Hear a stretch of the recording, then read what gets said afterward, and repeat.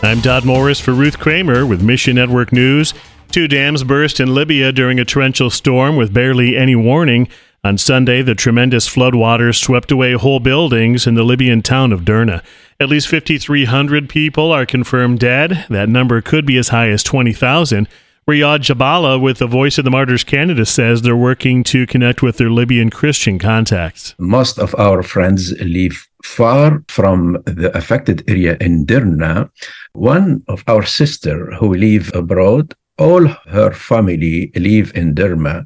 She lost one of her relatives' families, and the rest of the family member lost their homes. Please pray for Libyan believers affected by the flooding to sense God's comfort and share Christ with others.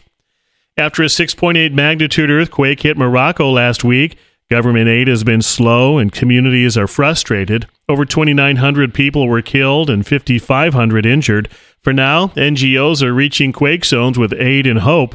Transworld Radio is one ministry going to be Jesus' hands and feet. Brother Ann with TWR. We have lined it up to go on air as of next week, and we are working on making copies of SD cards, and our teams on the ground are going in a few days to the zone where people are affected and giving these SD cards, spending time with people, show them how to tune in, show them how to install it in their mobile phones, and help them to listen. The SD cards have biblical encouragement. 99% of Moroccans don't know Jesus.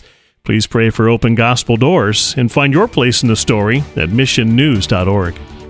Mission Network News is a listener-supported service of One Way Ministries. Bibles for the World offers a 15-day Hindu World Prayer Guide. Get yours free at missionnews.org. I'm Todd Morris.